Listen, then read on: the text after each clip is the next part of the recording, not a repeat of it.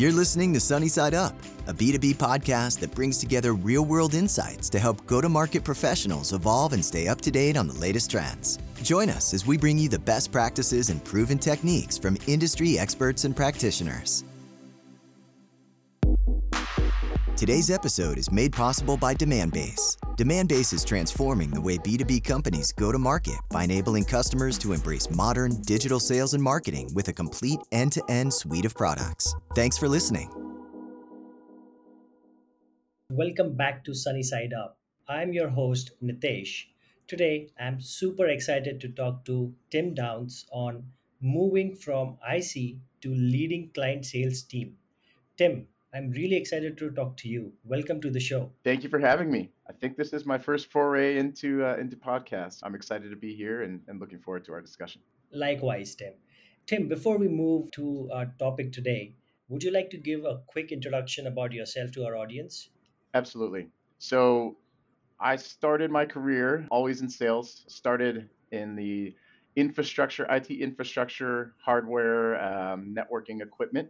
Eventually moved into software sales, where I spent a few years working as a AE at Oracle, selling ERP technology, on-premise software, and from there moved into my current organization, SAP Concur, where I now lead 3 client sales teams as a senior sales director. Wow. Tell us a little bit in detail about your journey, like where you started and how did you end up being Concur? Sure, sure, yeah. So I guess my foray into sales came at Oracle. It was about 10 years ago. As many other, I think, tech sales leaders have started, I started as a BDR at Oracle for their enterprise sales organization.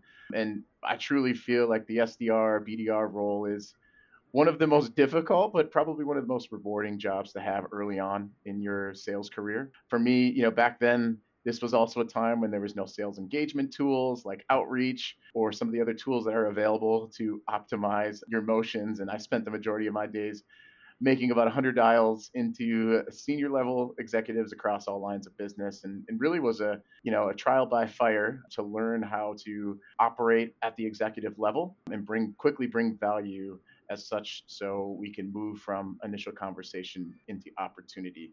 And that also gave me an opportunity to work with several very seasoned longtime sales executives that had worked at Oracle for several years, that I was able to gain some great mentorship from, and ultimately allowed me to quickly transition into an AE role where myself was selling large enterprise deals to net new logos within some manufacturing and ENC organizations at my time at Oracle. And from there, I was prompted, I think, through just my network, my network of colleagues and people that I had met at Oracle, to actually make a move into the SMB space and move over to the SaaS world, where I joined Concur, selling Concur technology there.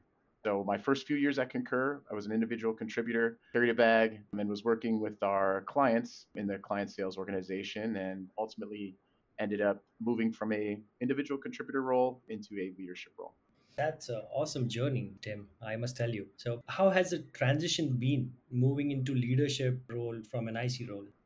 It's been amazing. Early on in my sales career at Concur, especially, I didn't think that leadership was going to be the path for me.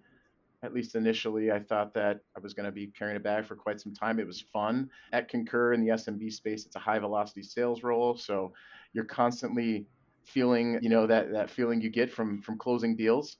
And I was traveling quite a bit to see clients. But my posture, I think, changed over time when I began to see myself elevated by the leaders into more of a team lead role at Concur. I would be helping out with special pilot projects, mentoring several reps, giving sales strategy presentations during team meetings and our annual sales kickoffs. And I slowly began to see the impact I was having on the broader organization, as well as financially for a lot of the reps that I was working with. And ultimately realized that I think leadership, building teams, and coaching is definitely the path I wanted to go down as I got into it further, and was able to, through my first leader I had when I was a seller at Concur, also hired me as one of their first leaders under them when they became a senior director. So that really gave me my first opportunity to get into a leadership role, leadership capacity. Wow.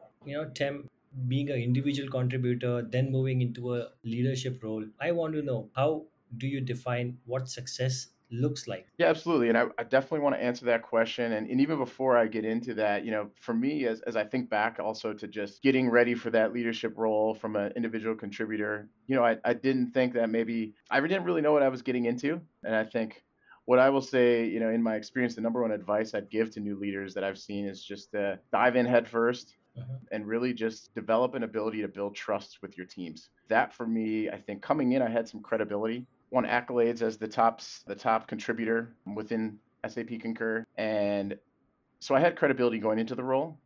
However, building that trust early on was really for me the key to forging a bond with the teams.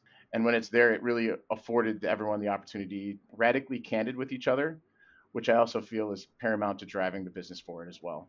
And without trust, I've seen several different teams across organizations that I've been in resist change, ignore coaching, dismiss praise, and really just ultimately remain the same as they've always been. Interesting. So something to kind of think about with trust as well is, yeah, in order to build that trust, I think you really need to have a clear grasp on what I'd call the three C's, which would be character, competence, and chemistry, and then really embody each of those with your team. Character, of course, meaning do what you say you're going to do. Competence is all about the quality of the work you do, and chemistry is just your ability to connect with others. So for me, when I was moving from a top performing individual contributor to a leadership role, my first thought was maybe I wanted to become that super rep and continue to be the main voice in my deals. But quickly, early on, I realized that that's going to be the fastest way to eliminate trust between the reps that I was just on the same team with. What I realized is moving into more of that role where trust is being built and it's more of a servant leadership role, and I'm just there to really support them in what they do. That really helped, I think, forge that bond quickly and allow us to then start to co-create and really have an opportunity to then take the vision that our senior leadership is putting together for the organization, and really bring that to my team, bring that vision connectivity back to the team and help them execute on that vision. Enlightening information about teamwork, how you can individually contribute and motivate and work as a team as well. Interesting question here coming to my mind. What is Mamba mentality? Yeah. Yeah, and it's funny you asked that because that's my mantra that I've used with my team ever since I started in leadership. And we're one day, when we're having this filming right now, one day past Kobe Day, Kobe Bryant. And Kobe donned this mantra, and it really means, and what he was thinking about when he said this was, it's a constant quest to be the best version of oneself. And for me, where this mantra really holds true is one of my pillars that I always have had with my teams from the beginning, is to have a growth mindset. And I think Mamba mentality embodies having a growth mindset. And for me growing up, I played basketball all throughout high school. And Kobe was always that idol for me. He's just stuck out as someone who was so passionate and always had that will to be the absolute best version of himself. I always embodied that as an individual contributor. And that's something with growth mindset. Really what you see is, that idea, the growth mindset idea, through that, you're really able to just continue to hit adversity and stay resilient through that, which is something that I think is just so important for every sales team. So, what does growth mindset mean in regard to how you think about culture? Yeah, growth mindset, it stems from the idea that your basic qualities are things that you can cultivate through your efforts. And when I think about this in relation to culture, I would look to find correlations within the sales organization where leadership didn't operate with the growth mindset versus teams where growth mindset was in abundance.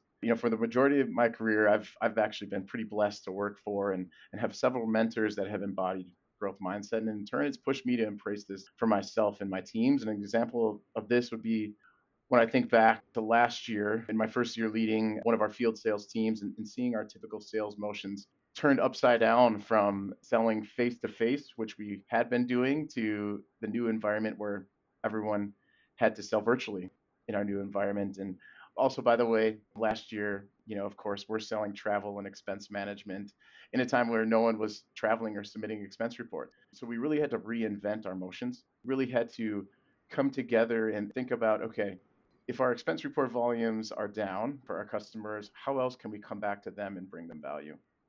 and no longer look at this as a roadblock, but look at this as an opportunity to reinvent ourselves and think of new ways to bring value to our customers because we still are a highly valuable solution to their organizations. We just need to think about new ways to how they can use our tool and how they envision using our tool.